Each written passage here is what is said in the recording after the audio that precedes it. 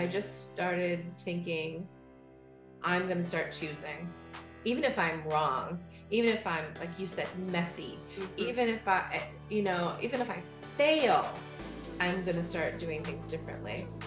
Welcome to the Wild Visionary Podcast, where I encourage everybody to tap into that untamed, wild part of ourselves where we can create just like we did in childhood and build and believe in something that maybe nobody else can see right now, but we can step into the identity of being a visionary, a future-focused leader, creator, and entrepreneur. I'm Audra Bartlett, a multi-passionate, multi-business entrepreneur. I'm a mom to a Pisces kid and a pit bull mixed dog, and I'm here to shake things up, to talk about all things expanding your mind, finding resources that are right in front of you, and teach you how to be a Jedi of problem solving, just like I am. So welcome, Wild Visionary, where we will bridge the gap between I can't see it for me and becoming and embodying everything about being a wild visionary. All right. Hi, everyone. Welcome to the podcast. I have a really special guest here today, and this is a really kind of interesting and unique experience because this is my first time doing a live recording. So Debra is here with me in my office, and we're doing video. And I like to say I just always do things initially a little scared and a little messy, and I figure it out from there because it's always the first time, right? I got to do the first time live in person with video, and then each time after that we can learn, we can grow. And she was willing to come and meet me here. The other really cool thing is that she and I have been Facebook friends for years, probably like 5-ish years. I think so. Yeah. And we're both very active in like loving on each other, like giving positive comments. Yes. Like I've been a witness to some really cool things that you've done. And so I just jumped in her DMs and was like, hey, would you like to have this interview? Because I find you to be a real inspiration. Thank you. Like just living brave and authentically and out loud and unapologetically. And I think more people need to be able to find a way to do that and to really embrace their life. So this is really less of, I do a lot of business conversations. This is not a business conversation. This is being engrossed in the raw nature of your life, the other part of it, the part that feeds what you're doing, what your work is. And so we have Debra, I can't say your name apparently. I can. If you yeah, she's going to introduce herself today. That's going to be great. We're just doing it, whatever. I am Debra Howell Charris. It's really great to be here. I'm also a big fan of yours. Oh, well, thank you. Yeah. I always like to start these out with that meet cute because I say that, meet cutes are usually reserved for romantic movies, where like one person meets each other, they fall in love, it's really cute. But I always say I love my life and I love the people in my life, right? And I'm so grateful. So like, why can't I talk about the meet cute for every person I meet? And so I kind of told you everybody a little bit about like how I saw you. And I originally had met Debra's husband 9 years ago, when I had my bakery. And I think that's how I ended up getting connected with you, because I think him and I were friends. And then I saw you and I was like, I gotta watch what's happening here.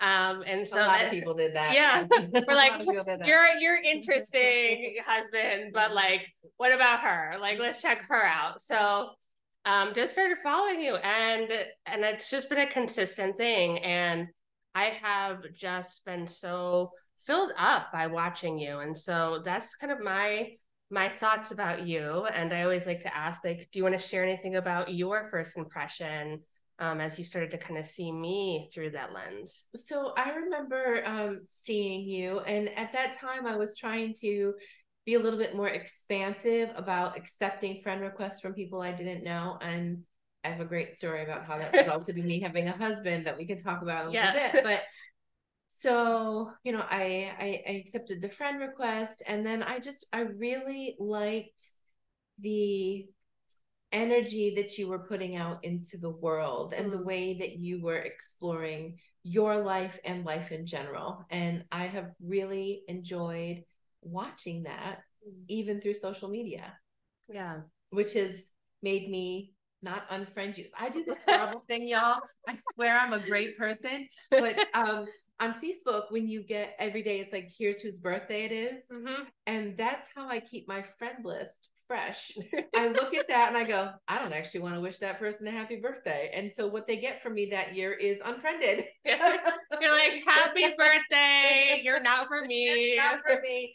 No joy. Goodbye. So, but that has never happened to you, because I watch you just keep, soaking in your life and molding it and evolving it, and, as I like to say, soul questing, just like I do. That's amazing. Yeah, my birthday is coming up in a couple weeks, so hopefully I still make the cut, right?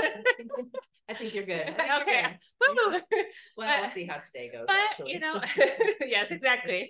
But I mean that I actually was thinking about that recently, because you sometimes just get people on there that you're like, why are you here? Why are you here? Like, there's billions of people in the world, and it's not to say that like everybody has to like what I'm doing. Absolutely not. There's probably people right now that don't say that they don't like what I'm doing, and that's fine.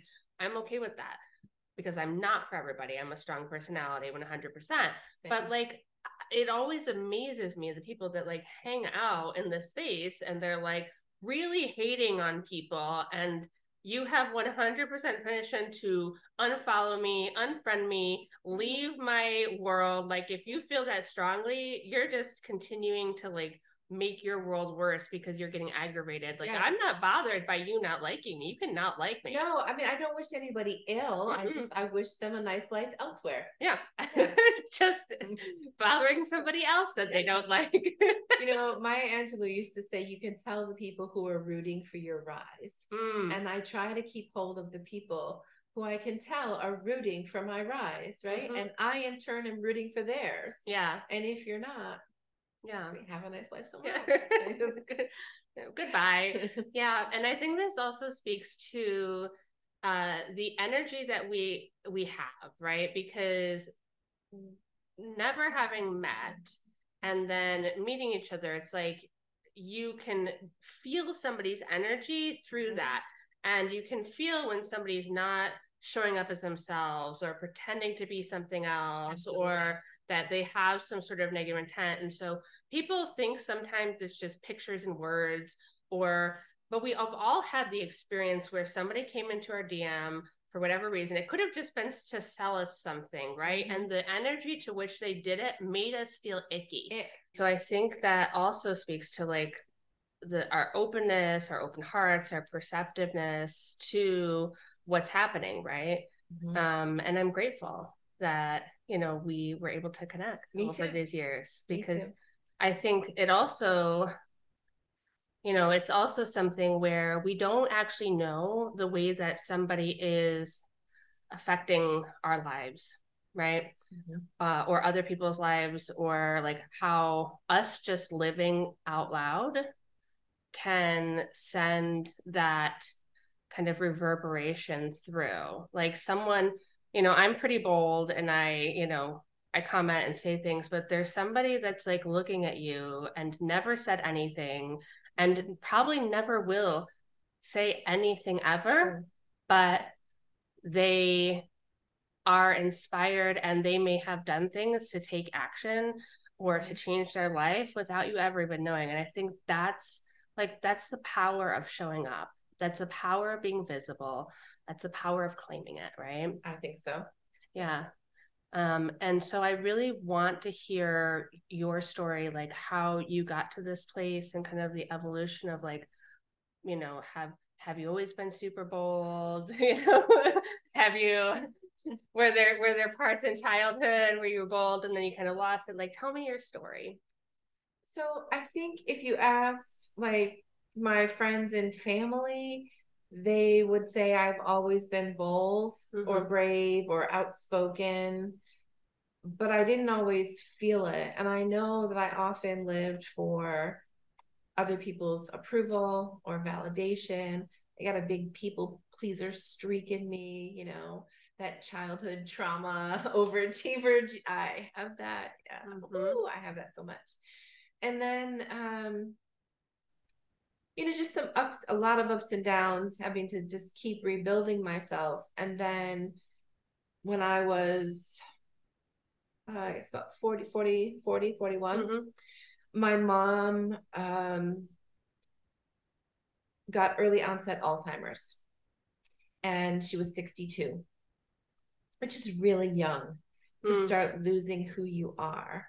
And I had already been, you know, I'd done a lot of therapy for the childhood trauma, you know, so it's feeling like a whole person, but not really knowing, what do I really love? What do I really want? What do I really, all of these things, you know? And her diagnosis really struck me. And then I learned that early onset Alzheimer's, unlike regular Alzheimer's, is genetic. So if she gave it to me or my brother, yeah, you know, and I'm counting 21 years, you know, like at that point, you know, and that's no time at all. That's just none time. And it really, I really started experimenting with life and what I was doing and what I wanted. And I was married at the time, and to someone who I loved, and he loved me, but I began to realize that he was no longer in love with me. Right? Yeah. He was in love with the way I took care of him and the way I made our lives work, and you know, all of these things. He cared for me, but he was no longer in love with me. And I thought, don't I deserve more? Like, even if I never find it, don't I deserve more? Don't I deserve someone who wakes up every day? And I was like, I can't fucking believe I'm married to this woman. Yeah. Damn, girl. How did I pull that? I don't know, but I'm so good, right? And I want to feel that way about somebody too. Yeah. And so I was edging my way towards divorce. I was also letting go of friendships that were just, you know, we were talking about energy, just like those energy vampires, right? Yeah. Which everyone goes through phases, right? Where you're giving, you know, it goes like this, but this is the never, you know. Yeah. They're never giving. They're always taking. Right? Yeah. And just giving myself permission to let those things go as I'm caring for my mother, you know. It got to a place where my dad could not handle it anymore. My mom needed to go into care. And so I had to take her. So they were in North Carolina. I'd bring her up here, get her care and take care of her. And at the same time, I'm ending this marriage while I was also like getting off of boards that didn't serve me, like all of these ways in which I needed to be this overachiever, like look at me, validate me in ways that didn't bring me joy. It was like Marie Kondoing my life, right? Like I had Marie Kondoed my house, and which I still love, you know. You're like keep going. I just like, I'm like, yeah, does this bring me joy? No. Oh, sorry, that was a person, you know. But whoops. And you know, some big changes had happened at a job I'd been at for 20 years, and they decided to like centralize that function, but not me. And there's all these, just like, I was just in this weird limbo land of a place. And I just started thinking, I'm going to start choosing, even if I'm wrong, even if I'm, like you said, messy, even if I fail, I'm going to start doing things differently. And I did. And I was encouraging my husband to end the marriage, you know, and he wouldn't. Big baby. Well, you took care of him, it sounds like. I did. Like, right? There's a lot of, you know, studies have proven there's a lot of benefits for men to be married. They live longer. Women live less, but men live longer. Like the scales are really tipped. They are, you know. And my son was grown at the time, like all of these things, and I'm just like, if not now, when? What if at 62 I'm sick and I start losing who I am? You know, I don't know, several years have gone by at this point, and so I'm ending this marriage gently with love, like making sure he's Yeah. Care, like all of these things. Like a conscious uncoupling. Yes. Right? Yes. And this, I say boy, sends me a Facebook friend request. Yeah. And harmless enough, but I was still at the point where I was like, I don't know who this is. I don't accept strange people, but he was friends with like people that I really like and respect, I'm like, well, he can't be that bad if Sam likes him. And so I accepted it. And like I think it was like 2 weeks later, I'm saying to my friend at work, I said, I think I have an internet crush on a boy. And because, he's 15 years younger than me. 15, he has facial hair. I hate facial hair. He's a DJ and an event, like all of these things. Like this is not the, but, I'm ending a marriage and, what's more, how do you get over one man, get under another, one that has facial hair and is DJ and you're like. And she says, well, send him a message. And I was, women my age do not send boys messages on Facebook. We do not do that, ma'am. And I was traveling. I did a lot of volunteer work for the Army, helping other families prepare for and get through and recover from deployments. And they had flown me to Minneapolis, and Prince was my first love. The singer Prince, my first love. It's a lot of people's first love there. Yeah. Anyway. So and Prince, I think, speaks to like that unapologetic, right? He's like that, so much that example of like, I don't care what you say I'm supposed to do. This is what I'm going to do. And don't be afraid of your sexuality, and don't be afraid to let it all hang out, and don't be afraid of that. And I'm running around Minneapolis, at every Prince thing I can do, touring Paisley, doing all of these things, touring Paisley Park. And a friend of mine went with me to the house that they used for filming where he lived in Purple Rain. And she wanted to come with me. And I was like, look, you can't be embarrassed, when I just fangirl all over this. And I'm on the ground going, do I look like Apollonia? Take a picture, She's going, the neighbors. And I was like, I warned you, right? And turns out it was National DJ Month. So I tagged him in a post about National DJ. I didn't even write anything. I literally was just like, at Don Mamal Presents, right?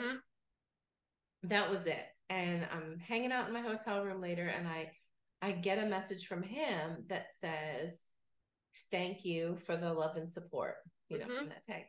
And I bet you I stared at that for 5 solid minutes. And then I wrote back, it's because I have an internet crush on you. Yes. Yes. And him, everyone thinks he's this like out, and he's not. He's really shy and all these. He's like, what? I'm blushing. I'm all of these things. And we started chatting, and I had plans that night. Instead of going out with my friends, I stayed in and watched him DJ on Facebook Live. Like I was a starstruck 13-year-old again. I was just.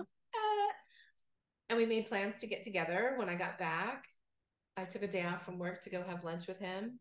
And 10 hours later, I was like, I have to go home. It's like, for those long days. So it's like, yeah. And he was like, do you want to do this again tomorrow? I took another day off and did it again. I don't know. Yeah. And after that, like I don't know, something about what it took me to accept that relationship that's why I have yes tattooed on that's his handwriting. Yes, I was going to ask about that. Yeah. So that's his handwriting, and he has my handwriting that says yes, because that very first 10-hour lunch, he was like, I'm keeping you. And I'm like, like, you are not the guy for me, right? Yeah. Like you're all the things I said. No, you're not it, And he would just keep saying yes until I'd be like, whatever. And I just sort of that yes vibe just really started to resonate with me. And I remembered reading an article back in my late 20s, early 30s probably, in some women's magazine, which I don't read anymore, by the way, because they just make you feel ugly. Yeah. But it was like a challenge to say yes to whatever you're at, safety and consent in mind, right? But to say yes for 1 month. And I did that back then. And I ended up on 2 very bad dates at the time. I also ended up whitewater rafting on a class 5 rapids. And so something about that yes thing like plugged back into that and what was going on to with my mom. And I just started thinking, what else can I say yes to? Like, what else? Yeah. I love that. It reminds me of like that. I don't know if you've heard like the Shonda Rhimes, like I read the book, Year of Yes. The Year of Yes, and just like giving yourself permission to be like, yes, like I want to experience life. I want to I want to engage. I want to do this, and like of course, safety in mind. Like it also made me think of this movie of like Yes Day or something where it was about like the kids were allowed to say yes, right?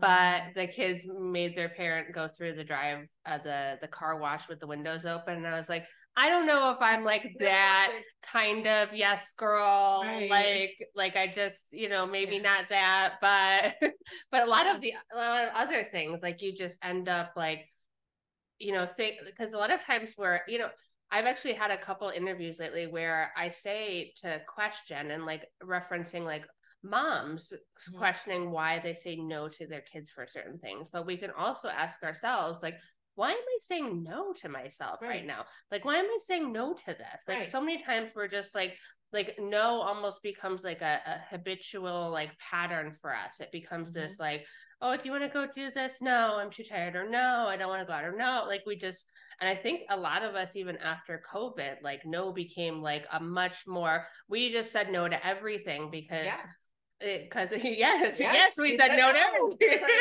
She can't even say no. She's like, yes to that.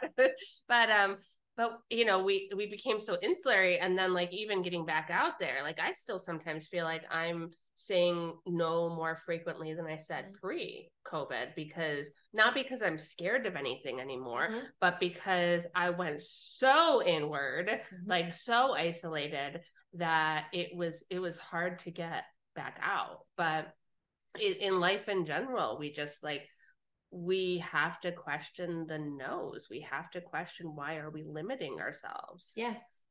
Why are we limiting ourselves? The world and other humans are going to do that enough. Why do it to yourself? And then again, why do it to somebody else either? Right. So I think the first year that I was with Lou and,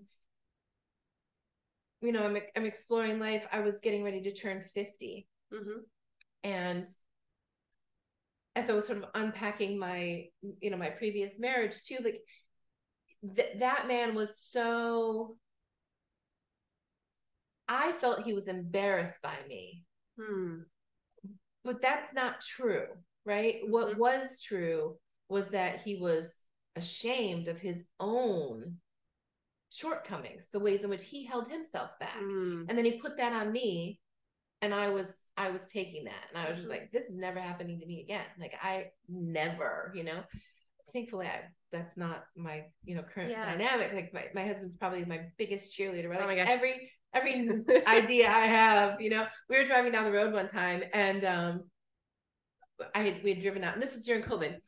And so we had gone, and I wanted to climb this waterfall, and he sleeps during the day, right? He's awake overnight. So we have these opposite schedules. He has delayed onset sleep phase syndrome.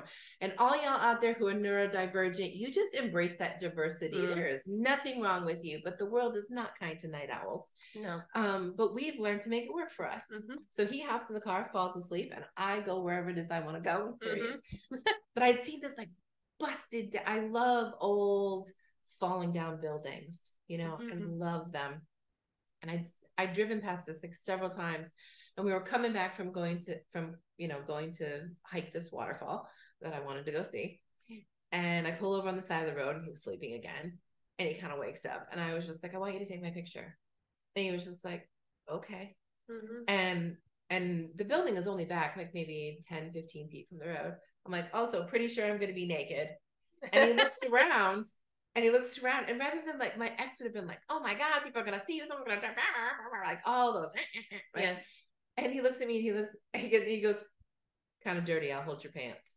You see, this is all I want, right? Yeah. So I'm getting ready to turn 50. And I'm thinking, 62 is 12 years off now, right? Mm-hmm. Like, I don't know. I'm not wishing that on him. I am living my life like I'm going to live to be 112 Mm-hmm. and, you know, full of my faculties. But I'm like, what haven't I done that I want to do? And I created this last 40 days of my 40s bucket list. Ooh. And I wrote it up as a little blog, like those kind of things. And so I wrote it all down for myself. And yeah, I think I did see that. I bet you saw some of it. Yeah. I put a lot of it on Instagram, not on Facebook, because that was before I wasn't quite all the way with like letting people, because my friends, my family, my colleagues are on Facebook, and it's a slightly more professional, like whatever. Right. And I was like, what do I want to do? What haven't I done that I want to do? I wanted to get my nose pierced, and I'd been terrified of it. And the pain, or just like people's opinions? The pain. Oh. I was afraid. I had something wrong with my nose at one point. I had to have a shot in my nose to deal with it. And I think I would have rather that they would have just sliced my nose off or something without that shot. It hurt so bad. It didn't hurt at all when I got my nose pierced. I can't believe I waited 20 years to do this. Yeah. I wanted to dance on a bar. Right. I didn't have a will. I needed to make one. Like I had all of these things. And I wanted to take belly dance classes and then dance in public. And I did that. And you know, there's Lou filming the whole thing. It's all, you know, everything. Like, go ahead, baby. Yeah, do all of these things. And we did I did all of these things that I didn't want to turn 50 not having done them yet. And I just keep going. So did you do all 40? I did all 40 things. I actually gave myself a list of like 45 or 46 in case I couldn't do something. And then I gave myself 2 bonuses. One was a hot air balloon ride. Still haven't done that. I just saw a hot air balloon the other day. My son was asking about it. He was like, Mom, there's a hot air balloon. He's like, would you ever do that? And I was like, I don't know, maybe. And he was like, I would like, would you? And he's like, no, that looks very scary. I think it is, right? It's a little wobbly and everything. It's like a little basket and a hot air balloon floating in the sky. And set ourselves on fire. I don't know. And the other one was to see Hamilton, which we actually did get to do when we were in Chicago. So nice. That was excellent. Yeah. What did you, like, when you went through that whole list, was there something that you kind of took away from it, or that you kind of like learned about yourself through that process? That there isn't any reason why I can't live every day like that. So that when I'm about to turn 60, I don't need a last 50 days of my 50s list. So that if I want to do something, I can make it happen. I can make it happen now to today. Yeah. So this is interesting because a lot of what I talk about is, you know, the overcoming obstacles and problem solving and like figuring things out. Like what do you go through? Like, what do you think gets you to that place of like, I could be like, you know, like, I don't know, like, let's fly to LA, you know, or let's go to this concert, or let's do this thing. Like where do you go when you like have something? Like what goes on in your mind? Like how do you get into act? Like what happens here? Like there's something, you hold it out there, like I'm gonna do this thing, and then so I call it my internal fuck it button. And I just push the fuck it button. Do I have a savings account? Nope. You know, but it's like this blend of being responsible and fuck it. Like, what's the worst that could happen? I don't have a savings account. Do I have a retirement? Yes, I'm very responsible. I've had my job for 24 years, and you know, like I'm responsible. I do have a retirement. I've paid into Social Security, whether or not that exists. So, like, you know, I'm not going to be destitute. But I've watched other people. Like, my brother didn't live his life because he was like, no, I need to be saving for my retirement, and I need to save for my kids' college. I need to save for this, and I need to save for that. And he lost it all in an IRS mistake. Yet he never traveled and took vacations with his kids. You know, I went everywhere with my kid on a shoestring. Like, even I was broke back then. But we camp. Like, we hop in the car. If I could drive there, we go. We camp. We talk to people. We find out what's going on. Like, and we have so many memories. And my son talks about that to this day. You know, he's got PTSD from a really bad deployment in the military, and they want to talk about his childhood. And he was just like, I'm really sorry to disappoint you, but my mom was amazing, and I tried. Not that I'm sure I didn't fuck him up in some way. Like, I think right, every mom, like, the reality is every mom has unhealed parts of her. Absolutely. Like, even if you did all the most work that you could possibly ever do before you had a kid, like, we all have unhealed parts of us, which means that we are doing something to our child that is eventually going to make them think, like, wow, like, that was kind of shitty of my mom, right? Yeah. But, like, that's just the reality of it. We are imperfect humans, raising imperfect humans, which means there's going to be mistakes. But what I do want them to know is I did the best I could with what I knew at the time. Right? And I did. And now, I mean, I think it was Brene Brown. I do a lot of Brene Brown. I really love her and all that shame work and stuff like that. I think you, me, and probably like most of my audience are like, go Brene. Go Brene, right? And like I'm an adult survivor of childhood sexual abuse, and that can really lump some shame on you. And her work with shame has, transformed my life. And somewhere I'd read, like, there are all kinds of things we can be addicted to, right? But you can also be addicted to the shame and the guilt, to guilting and shaming yourself. Yes. Which then keeps you from actually doing something about it, because you're so attached to telling that story of the guilt and the shame that you don't do something. This is so important. This is so important. Because we don't realize how attached we become to that story. Yes. We don't realize how, like, the problem isn't that like we can't get through it. It's that we subconsciously don't want to get through it. Because by telling myself that story and that being my truth, I don't have to do those scary things to get better or to do something different or to, oh my gosh, fail. Right? Yeah. And so I really started looking at the places in my life where I was attached to the guilt and the shame of the story, and changing that story. Right. Yeah. It just is like, we get so used to being like, well, and I'm an adult survivor of childhood sexual abuse as well. Like, it's, and that gets to be something that you have the opportunity to address, to do 10 years. Trauma work around it, to do, like, and I'm currently working with a trauma therapist, like, and it's not easy work. It's not easy work, but it is so freeing.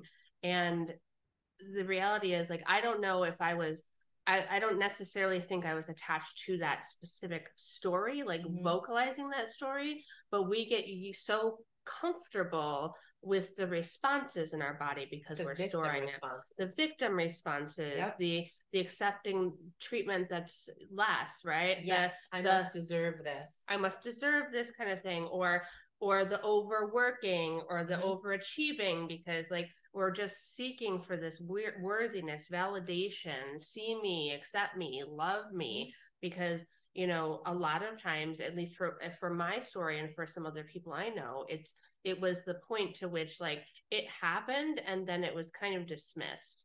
And the dismissal part was the really traumatizing part for me.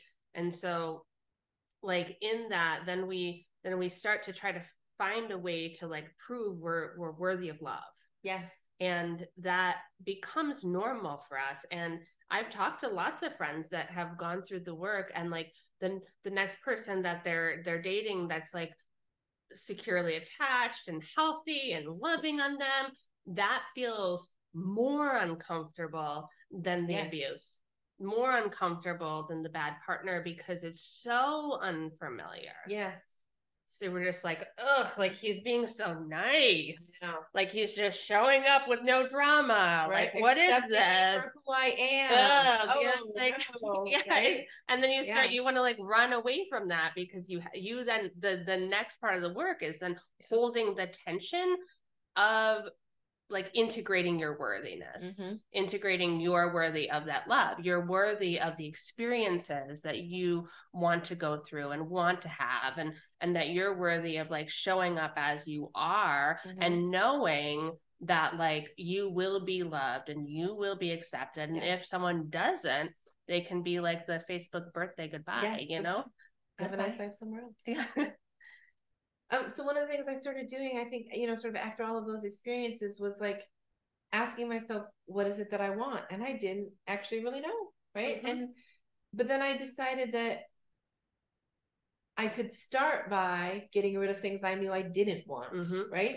You can't make space, you want to invite things into your life that you do want, but if you don't make space for them to show up by getting rid of what you don't want. So that's what I spent like a year doing that.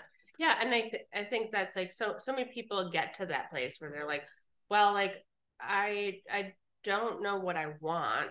Right. And that's the only place you can start is being like, well, I objectively do not like this. I don't like this. I don't want this. So that can go. And that has to be sometimes where the only thing you can do is start from that place. Yes. So you said that was like a year process. Of it was. Like, can you tell me about that? Like what happened during that time period, or anything you want to share? Sure. No, I changed jobs. I knew I didn't want my job. I didn't like my job anymore. Like after the centralization and that sort of icky thing, I got some really great advice from the woman who was the vice president of HR for Cornell at the time. She told me to read this book called Transitions. And it's about getting comfortable in that icky transition place where you're not where you were, but you're not where you're going.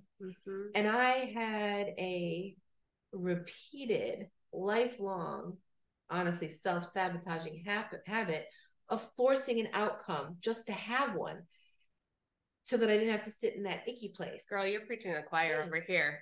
Right? Where if I had been able to sit in that icky place, I could have gotten a great outcome, but instead I would force a bad outcome just to get out of this ick. Yeah, which the outcome often is like a similar thing to the last outcome you had because you hadn't done the work of sitting in the transition. Yeah. Right. You're with the same type of guy, or you're with the same type of job, or it's like, and so we get so hopeful. We're like, oh, we're gonna throw everything into that, but back to the energy part, like if you haven't done the work to attract a different kind of anything, you're going to end up with the same thing because you're going to be blind to the fact that it's the same thing until you're 2, 3, 6 months in. Yes. So I learned to sit in the icky place. And how do you learn to sit? Like, what is sitting in the icky place? Like, what was that like for you? So some of what I did was, like I said, I'm an overachiever, which her advice to me was show up and collect your paycheck. Don't be you. Don't go above and beyond right now. Do your job and do it well. Like, don't just sit there like twiddling your thumbs, right? But yeah. But don't go looking for, and wait. And I did. And in the meantime, that actually gave me breathing room in my personal life to bring in things that I wanted there, right? That's what I had Lou. And I became open to, I really thought Lou was going to be this like fling, a really wonderful, awesome fling, but I really thought it was going to be a fling. Yeah. And I really started opening myself up to what this relationship could be in my life, which was a growing thing for him too, honestly. Like we were storming, norming, performing together there, at that time. And what did we both want? And I mentioned I had started taking belly dancing classes, and this is during this time. And I signed, I'd always loved burlesque. I saw Whiskey Tango burlesque like 10, 15 years ago at this point. So just so people know, the Whiskey Tango is like our local in town, Ithaca, like burlesque, and it's beautiful and it's gorgeous and the women fierce, fabulous. It's like all of these things. Not just like small town. These women are sensational, and there's always this like really fun, cool theme with the whole shows. And I've seen them a couple of times too, because I remember when I moved to town, I was like, I need to see the burlesque show. They're amazing, right? And we actually live in a burlesque rich area, but So one of them, Danielle St. Velvet, she taught like, it was going to be like an 8-week class in burlesque at my belly dance studio. And I signed up for it. Been like, okay, I'll learn to, whatever.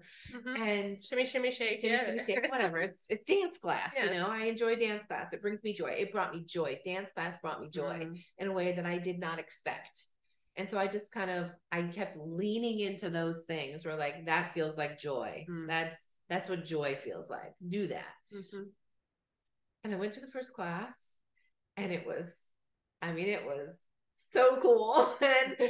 And she said, okay. And so our graduation is this little group of women. It was men and theys and thems, and everybody does burlesque though. The burlesque is such a welcoming community, but this was a small group of women. And she said, you'll be opening for the Whiskey Tango show at the Haunt in January. And I went, what? Huh? I went home to my husband. I wasn't married yet. Anyway, I went home and I was just like, I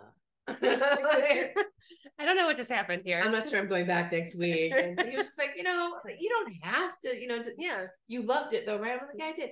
So I was leaning into that. And so that was January 2020 when we performed.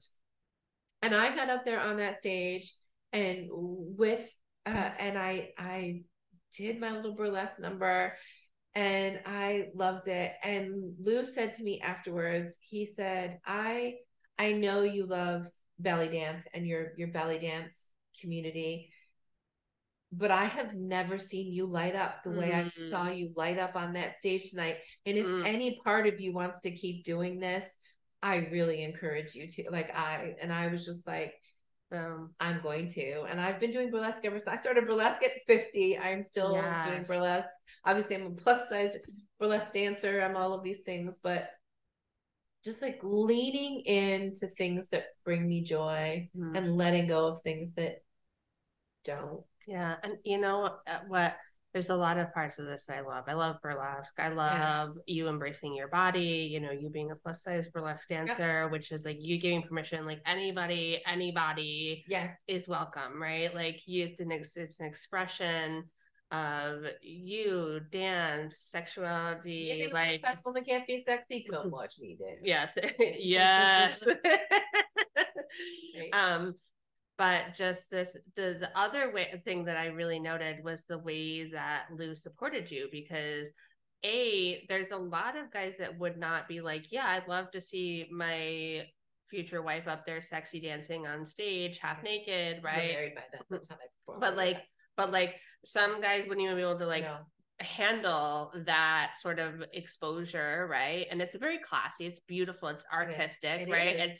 It really is a work of art to see burlesque. But then the way that he just was yes, acknowledge the way you lit up, acknowledge how it was for you, and was so encouraging is really beautiful. It is beautiful. And I often go to shows and I'm one of the only performers there that their partner is there watching them. Wow. And he shows up and he's got an outline of my butt on a t-shirt, and he wears, and he's like all of these things. But and we've sat with, I've been in classes with women whose partner won't let them perform. And I know for me, I've chosen, I'm not going to be in a relationship where let me is a thing for me or to him. I'm never going to be like, you can't do this. If I still get to make my own choices. He chooses to do something and that's not going to work for me in my life, then I wish you all the happiness in the world. That's so important. But I have to choose for me too, right? I can't. And I say the same thing you have to live the life that's going to make you happiest. And if that means it can't be with me, I still want your greatest good, your greatest happiness. I'm going to wish you happiness, even if it can't be with me. And I want the same thing from him, right? Like he shouldn't have to compromise himself to be with me, and I shouldn't have to compromise who I am to be with him. And we should grow and be together. which doesn't mean we have to like all the same things and do all the same things and be codependent. No. We get to, right? So, but I think in the acknowledgement, because so many times, and it's more pervasive with women because we've been socialized to do it, right? Yes. To like to accommodate somebody, and so we so often just like shove ourselves down or make ourselves smaller, or just say accept. I can't do this. I can't be this. I can't try this thing because somebody else doesn't want me to. And we also hold on to the idea that like a quality marriage or a quality relationship equals a long time. Yes. Like, I agree. Like, oh, you've been together for 30 years. Like, we're so proud of you. Or you've like been like, but no, like the relationship, like the marriage is a higher level commitment, but I don't believe it means that we have to, for the rest of our lives, never ever leave. And not to say that like, this is obviously not where you're at with your husband, but it's really giving like women permission to be like, you know what, because I want to is enough of a reason. Yes. Because I want to, like, and it no longer serves me, and we're Marie Kondoing this part of my life, and like this marriage no longer serves me, and it doesn't need to be justified. It doesn't need to be justified. We all get to make those choices and say like, I don't want to be small in this relationship anymore. Right. And that saying, behind every great man is a great woman. No, like I will lift up my husband. I will, like, I am his biggest fan, but I will lift him up from beside him. Right. And same with him. I don't expect to be out in front of him or him. Like we walk together. Right. And we also walk on our own. Right. Like we are. You're not like linked and holding each other up. You're just walking. Well, if you see us, we probably are. But you know what I mean? Like, like that just mean like that. You are cut noodling together in public. That's fine. That's great. That's beautiful. I love that. I'm a big PDA girl myself. Like, huge fan. Yeah, big fan. Yeah. So I just, I don't know. So that's, and I don't want to give the impression that like I am determined to live a big life, a full, juicy, gorgeous life. I really am. That doesn't mean my life is perfect. It's not. I mean, even as you've watched my journey, at any given time, there's probably something horrible going on. You know, my mom is dying of, Alzheimer's, but I also try to look at that and see like, what's in this for me? Like, what is there here for me to learn? I'm a big believer in putting good out into the world. People think I'm nice. I tell people all the time, I'm not nice. Fuck with me. Find out. You know what I mean? Like, but I am kind. I believe in kindness. I believe in putting good out into the world. Which doesn't mean I'm nice. I'm really bitchy sometimes. But, and I believe in gratitude. And sort of the power of gratitude and positive psychology. I'm a big believer in the science behind that and rewiring your brain for positivity, not for resiliency in the way that like we must suck it up and just drive on all the time, but like the ways in which we respond to problem solving. Like this sucks and beyond the telling of it, but I can handle it. I maybe don't want to handle it, but I will, I think that's more like acceptance, right?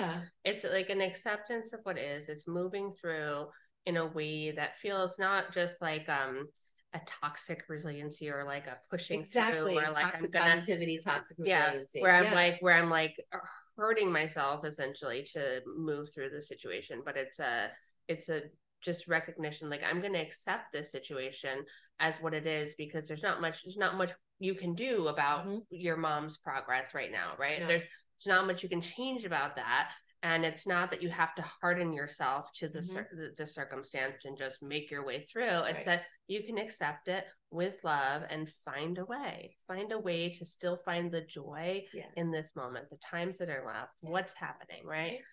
So I know I had planned this big 50th year trip for myself and Lou. And I had wanted to go to Bali. I had tried to go before. I was going to do a solo trip. I was married at the time to my ex-husband. I was going to do this solo trip. He was deploying with the military, and I was going to do the solo trip to Bali. Instead, I got divorced, and I had to use the money to get divorced. So I didn't get to go to Bali. Okay, so now I'm going to go to Bali again, and I've got this whole trip planned, and we are getting ready to go.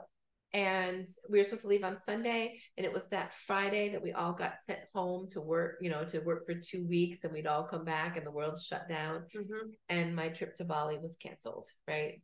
It was supposed to leave in 2 days. And I was so sad. I was sad, right? That same night, my mom took a big turn and fell and hit her head really badly. And there was this nurse who was taking care of her. Nurse Bobby, wherever you are, I still adore you. He called all the way up to the owner of the facility to get me permission to come in and be with my mom, because COVID, right? Just starting. We knew nothing. We were all terrified. And so he did that. They gave me permission. I had hospice and all of those things already in place. And 3 days later into the pandemic, my mom died. But I was with her. We were listening to Elvis, and I was holding her hand. And that day, I was most grateful for that canceled trip to Bali, because I was able to be with my mother as she transitioned. I wouldn't have been. Yeah, right? It's the good or bad. Have you heard that story? Good or bad? Who can say? Who right? Can say. Yeah. And for everything, it's always that it's good or bad. So 3 days earlier, I thought it was the worst thing, and 3 days later, it was my gratitude for the day. It's beautiful. Yeah. So obviously you and Lou got married, as we all figured out. Yes, we did. Would you tell me how that happened?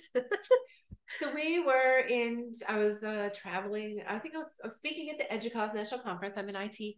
And I was speaking at the EDUCAUSE National Conference. It was one of my last 40 days of my 40s things. Speaking at a national conference. Here I am. And so we were in Denver, Colorado. And we had rented a car, and we were up on top of Pikes Peak, because I wanted to try. See, this is the thing. I want to try something. Lou's like, whatever, here we go. And I wanted to try high altitude donuts that I had heard about. Big fan of donuts. And high altitude donuts. And they make them on top of Pikes Peak. Plus, it's Pikes Peak, and it's great and all of those things. So we're up there, and we get high altitude donuts, and we're doing the whole Pikes Peak thing. We both have a little bit of altitude sickness. Like, it's really high. And he asked me to marry him with a donut. Aww. And I said yes, thinking he was joking, right? Because at that point, we'd only known each other for 2 months or something. 2 months, 2 months. We'd known each other 2 months, and he asked me to marry him, and I was like, yes. And my whole family's freaking out and all those kind of things. And I don't know, 7 months after that, we got married. Like, we hadn't even known each other a year when we got married. And how long have you been married now? It'll be 5 years in January. Yeah. And so he asked me to marry him with a donut, and I thought he was joking. Yeah, because you're like this dude after a couple months, right? And it's a great picture of me with my donut ring. Yeah, of course, yeah. And then we got the yes tattoos like in December, and then in January we decided to get married. This is the year before COVID, so it's 2019 we got married, and neither one of us are really big into. No shade to all y'all that want to do that, but like into the pageantry of weddings. Yeah, the whole. Yeah. He had been married before. I had been married before a couple of times. Couldn't really get it right. So we were playing Pokemon, and there's something called an EX raid that you have to be invited to. So people get invited to an EX raid, and you show up to do the raid. So we told like 3 of our friends that we were going to get married. Whoever showed up for the EX raid was at our wedding. We got married, and then we did the Pokemon raid, and we went out poke hunting.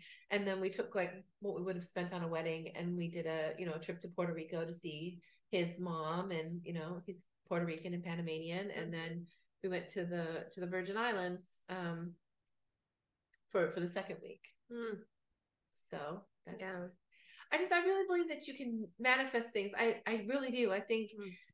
But I also think you have to be specific with the universe, right? Yeah. So you can't just be like, I want something different. The universe will give you something different, but it might not be what you want. Like, you have to be specific with the universe when you're manifesting. And So like a really good example of like how I approach like life and traveling. So we're going we're staying in St. Thomas. I really wanted to go to Joost van Dyke, which is in the British Virgin Islands, and Lou had just gotten his passport, so we could go.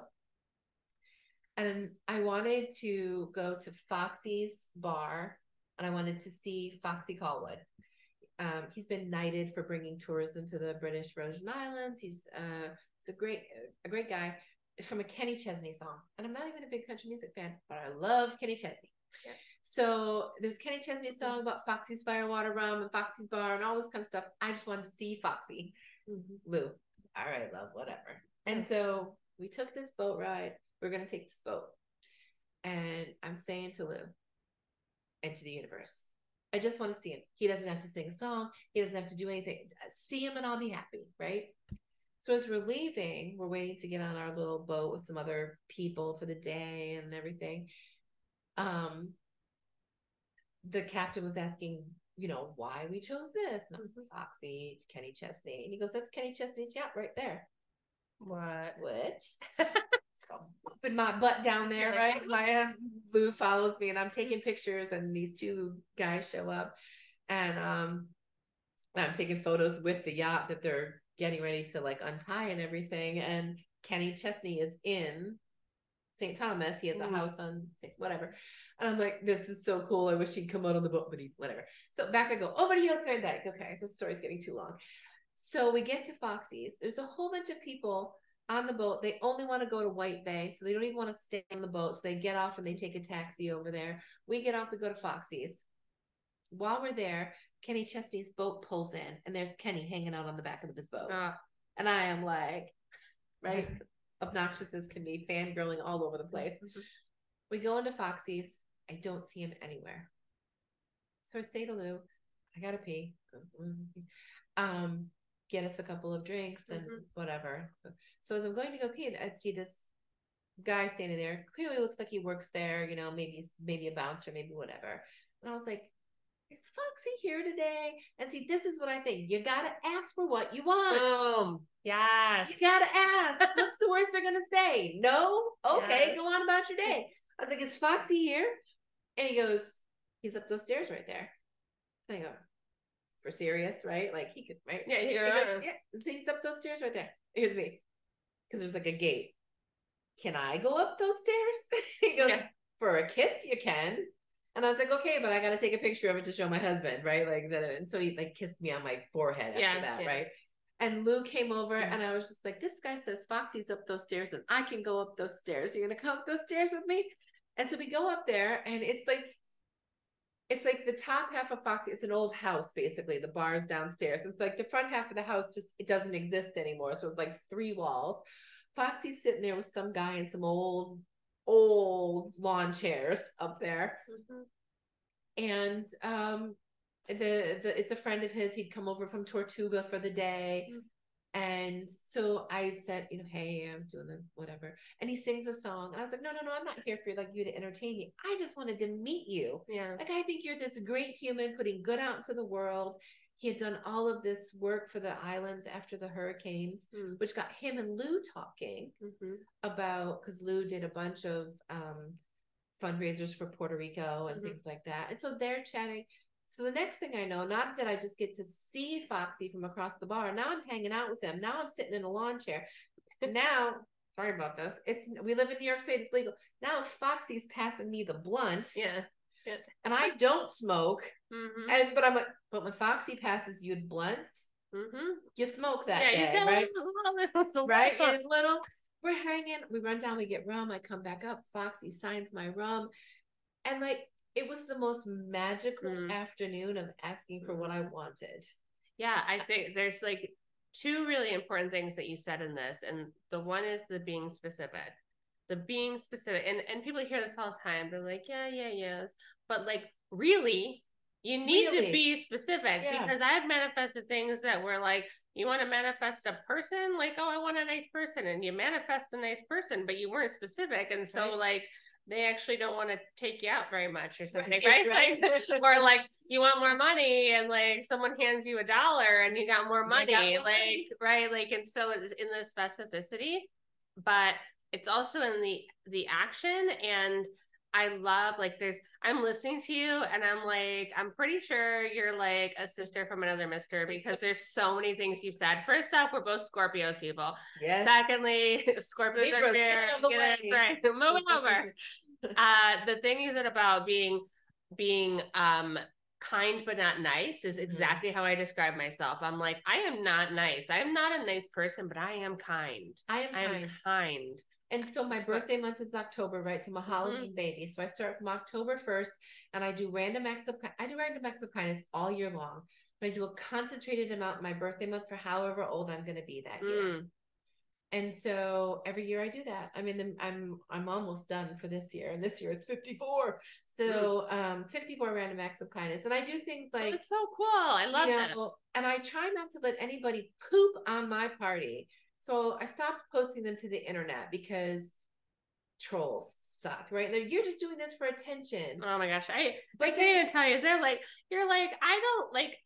I have this one troll on my page that, like, every time I post like an inspirational quote or something, like, he yells at me for not talking more about the economy or the terrible things in the world, and I'm like,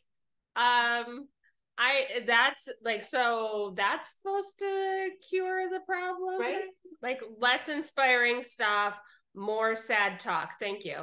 But yeah, go doom scroll somewhere else. You're not going to find that here. Yeah, I'm like, this page is not for you. Or the people who are like, one of my favorite things to do is to buy the coffee of the person in line behind me. Yeah, I love doing that. Yeah. And people are like, don't do that. Those people can clearly afford to buy their coffee. Give the money to people who need food.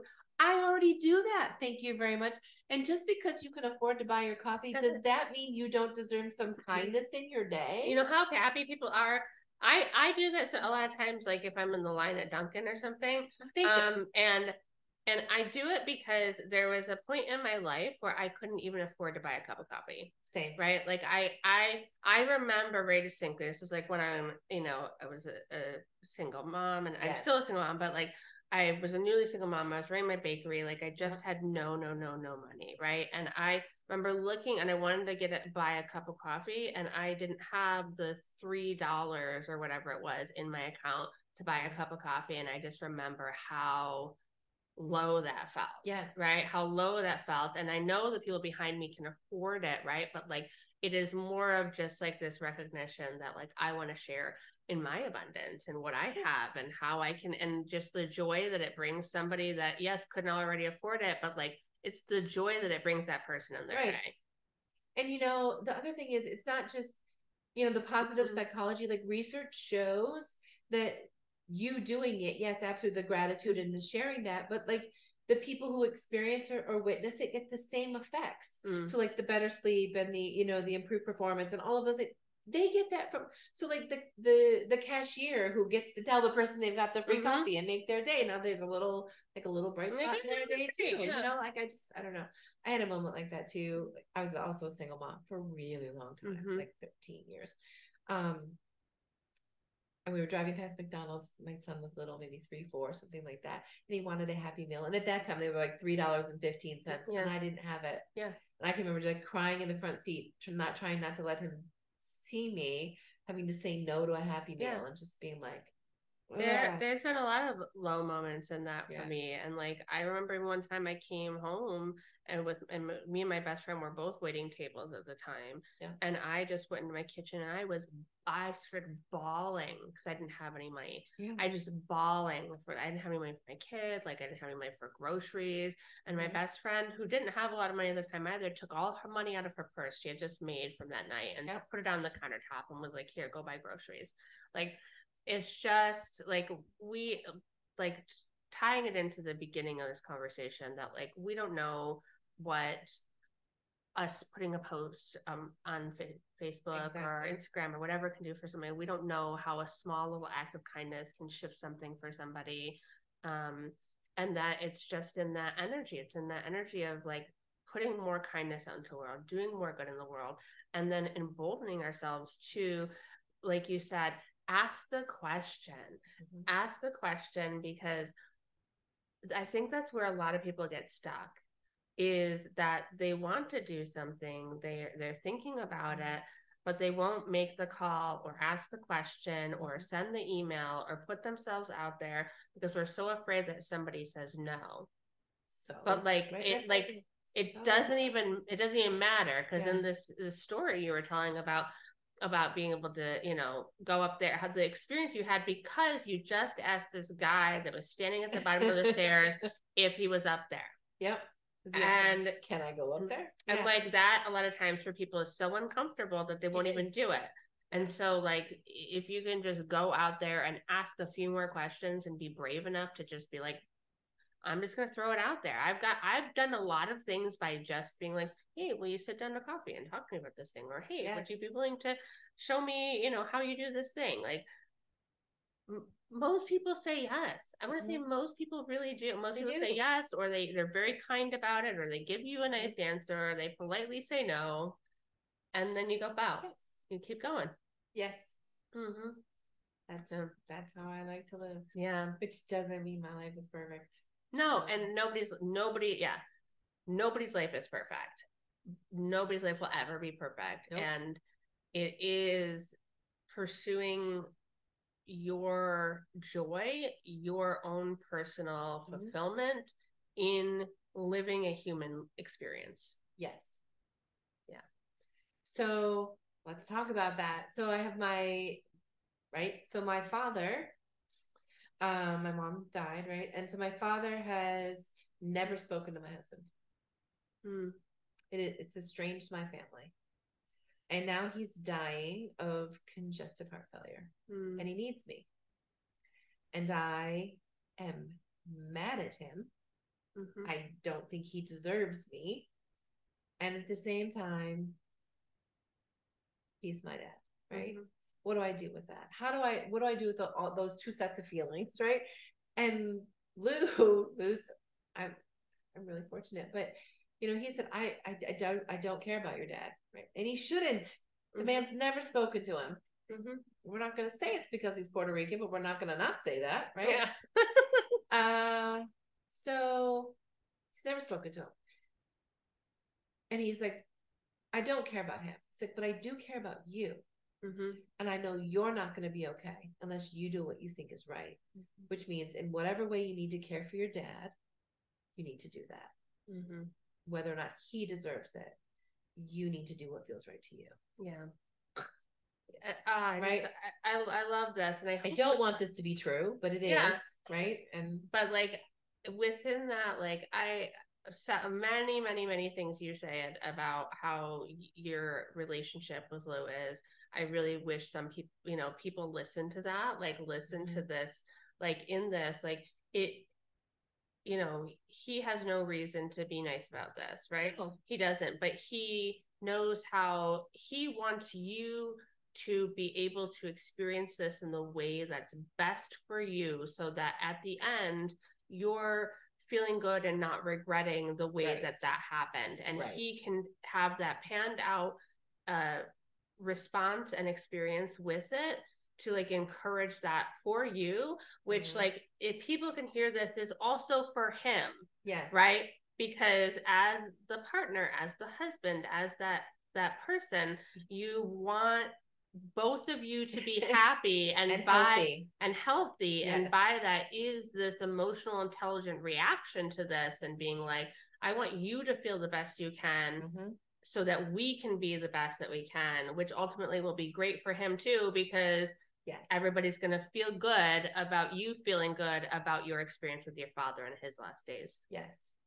I want to just like kind of round this conversation out with that, like with this like story, and ask you if there's anything you want to say to people that might be listening and thinking like, I don't know if I can give myself that kind of permission, or I don't know how to start, or I don't know where to begin to like start living my life more fully.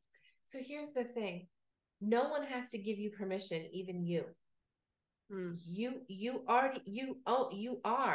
exist, you are. And trust me, the universe wants your highest good for you. So get out there and get it. I just, people who call me brave annoy me. I really don't like it. I don't like that word brave because it's actually a backhanded insult in some ways, especially when it comes to like, I post a burlesque picture. You're so brave. I could never do that. What does that mean? Like, unpack that. What does that mean? I'm old. I'm fat. I should not be showing off my body. You couldn't do it. You're inside yourself that you got to be brave to do that. If you look like that, you got to be brave to put yourself out there. Wow. Go have a nice life somewhere else, right? Wow. So I really don't like that word brave. And I don't like thinking of myself as brave either. I'm not brave. Half the time I'm scared, right? Or people like to say I'm fearless, and I just don't think I'm fearless. I just think you should fear space less and live. We talked about like, I'm currently on a journey right now. I always use my hashtags, right? Hashtag soul questing, hashtag unfuck yourself, hashtag rewild your life. That's what I'm about. Not about permission or being brave, but like, where's the joy? I just went through a really bad period during the pandemic. My son, I mentioned he had a very bad deployment with the military, very bad, has severe PTSD. And during the pandemic, when I couldn't get to him, tried to kill himself. And then we struggled with severe suicidal ideation for about 10 months. And I, as a parent, didn't want to feel that, even with everybody's watching me live my life loud and out there and all of those things. And this is also going on for me at the same time. And I didn't want to feel it. I am a person who eats their feelings. I gained 90 pounds in those 10 months. My blood pressure was through the roof. My health was not okay. I got my son stabilized, right? But like, all of this is happening, and I can't get to him. I can't like go bubble wrap him and, sit on any of these things. And we all got through it, thankfully. And I was listening to Brene Brown. Our girl Brene will mess up your day. And she was talking about vulnerability. This was last year. And she said, the thing about numbing, whether it's through food, sex, drugs, alcohol, whatever your thing is, we can't selectively numb. So if we're numbing that pain, we're also numbing the joy, the love, all of these things. Oh, talk about a bad afternoon. Yeah. I sobbed and I let that sink in. And so I've been on that journey for the last year again, unnumbing, right? And still living. And I'm working on my own health now. I'm working on my health and my well-being and coming back from that place. So all of these things can be true at the same time. Yes. Yeah. Right? Something horrible can be happening, and you could still be in the best romantic relationship of your life. And there can be a global pandemic also happening at the same time. And you could still be learning and growing as a person, or experimenting with sourdough bread, or still doing burlesque in your living room, or, and yeah, it's that we don't have to, because something terrible is happening, we don't have to not find joy or not be able to experience it, or feel like things have to be all around terrible for us to give like proper, grievances or proper attention to something terrible. It doesn't mean we have to like stop doing things that make us happy to like honor that part, the terrible, right? There's like, it can be both. And I think it's really important, that part about numbing, which is a realization that I've come to as well, right? That like I want to have like the extreme joy, so I have to feel the extreme sorrow. And that is the 50-50 of life. That is the both things that are happening at all times and no matter what, right? And I also love this. I feel like I never heard someone talk about brave the way that you just did, right? Like that, I was like, whoa, like that is because you think of it, if you pan out from that, like you were saying, like I'm out here just as myself, existing, and doing something that I like, and somebody else's response of how it's so brave is about their insecurities, but it's also about how they see what I'm doing and how I shouldn't be doing that because that's not really okay or appropriate. Right. Wow. Like, I'm just like, it's true. You do not need permission to exist. And you're just like, exist. I'm just existing, doing things I like. I talk to strangers.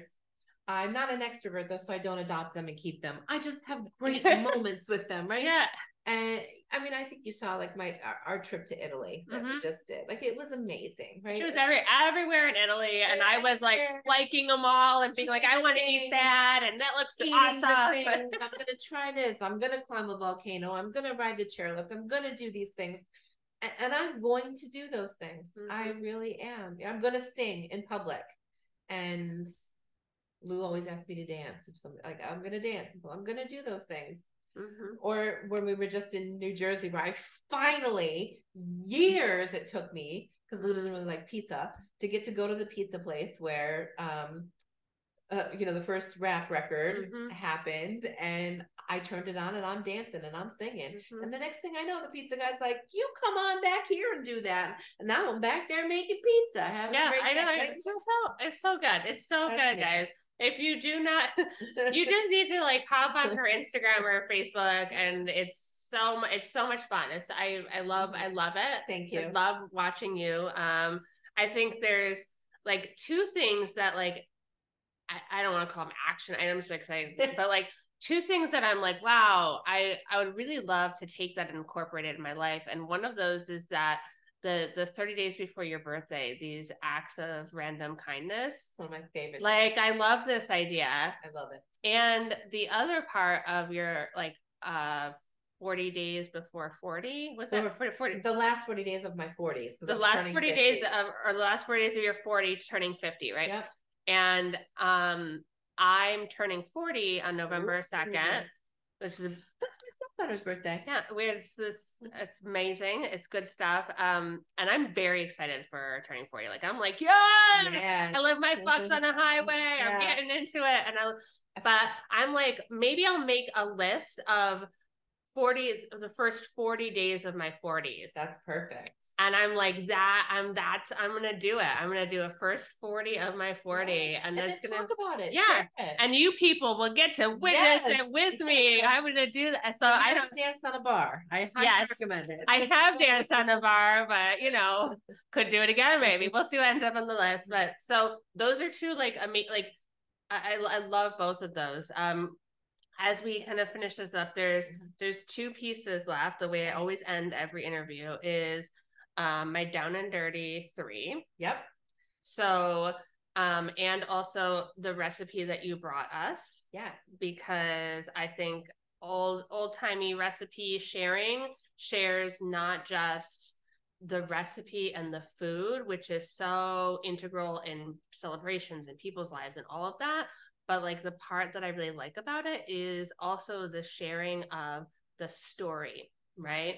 And that means that anybody that takes your recipe can share the story as they're using it. So I want to start with that. What recipe will the people get? Finnish pula bread. So on my mom's side, we're all Finnish. And my mom could not cook. I mean, she could not. We're lucky we didn't starve. So I learned to cook, and then I learned to bake. And pula bread was something that she would buy if we would go to like a Finnish old home days or something. She would always bring it home, and she would hoard it. And so I learned to make pula bread. to honor my heritage, right? Because not a lot of Finnish food is good, right? There's a lot of icky and salted fish in there and stuff like that. So I learned to make pula bread, and then I would also make it for my son, and it's one of his favorite things. And I so clearly remember, like, like when they're in elementary school and for like Mother's Day, they have to fill out, I love it when my mom, and his, I love it when my mom makes me homemade bread. And to this day, like when I want to warm his heart, I bake him this bread. And it's a pain in the butt. Like it takes out, it's a yeast bread. It takes hours, but it's different than anything that you've had. It's denser.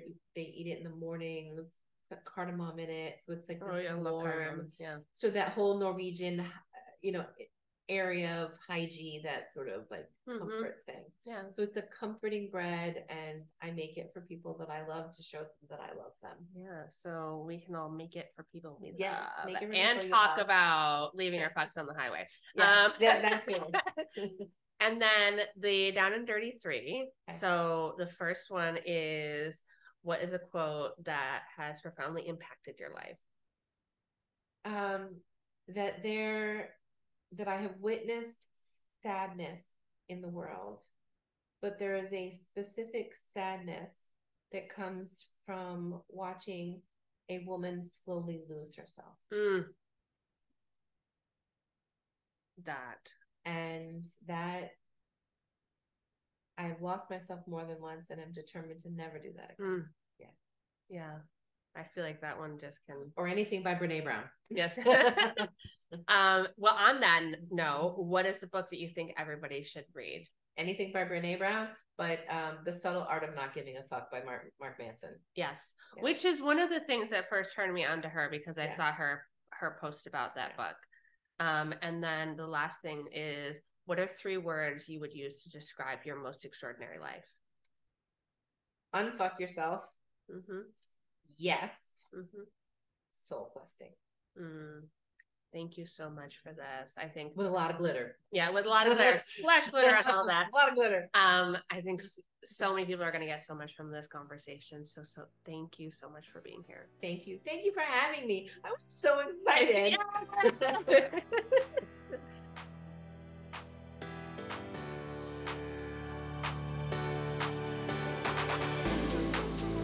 Thank you for listening. And if this episode really resonated with you, if you had some aha moments or oh my gosh, then please share this episode with a friend who could really benefit from listening, and give us a 5-star review telling us how this episode may change your life.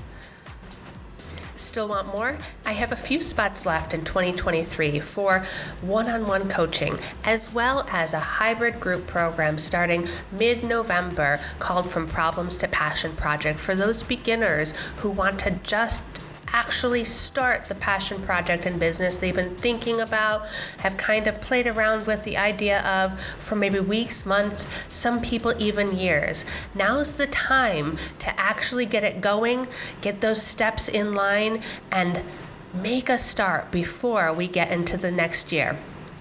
To join, click the link below, and I hope to see you all there. Much love.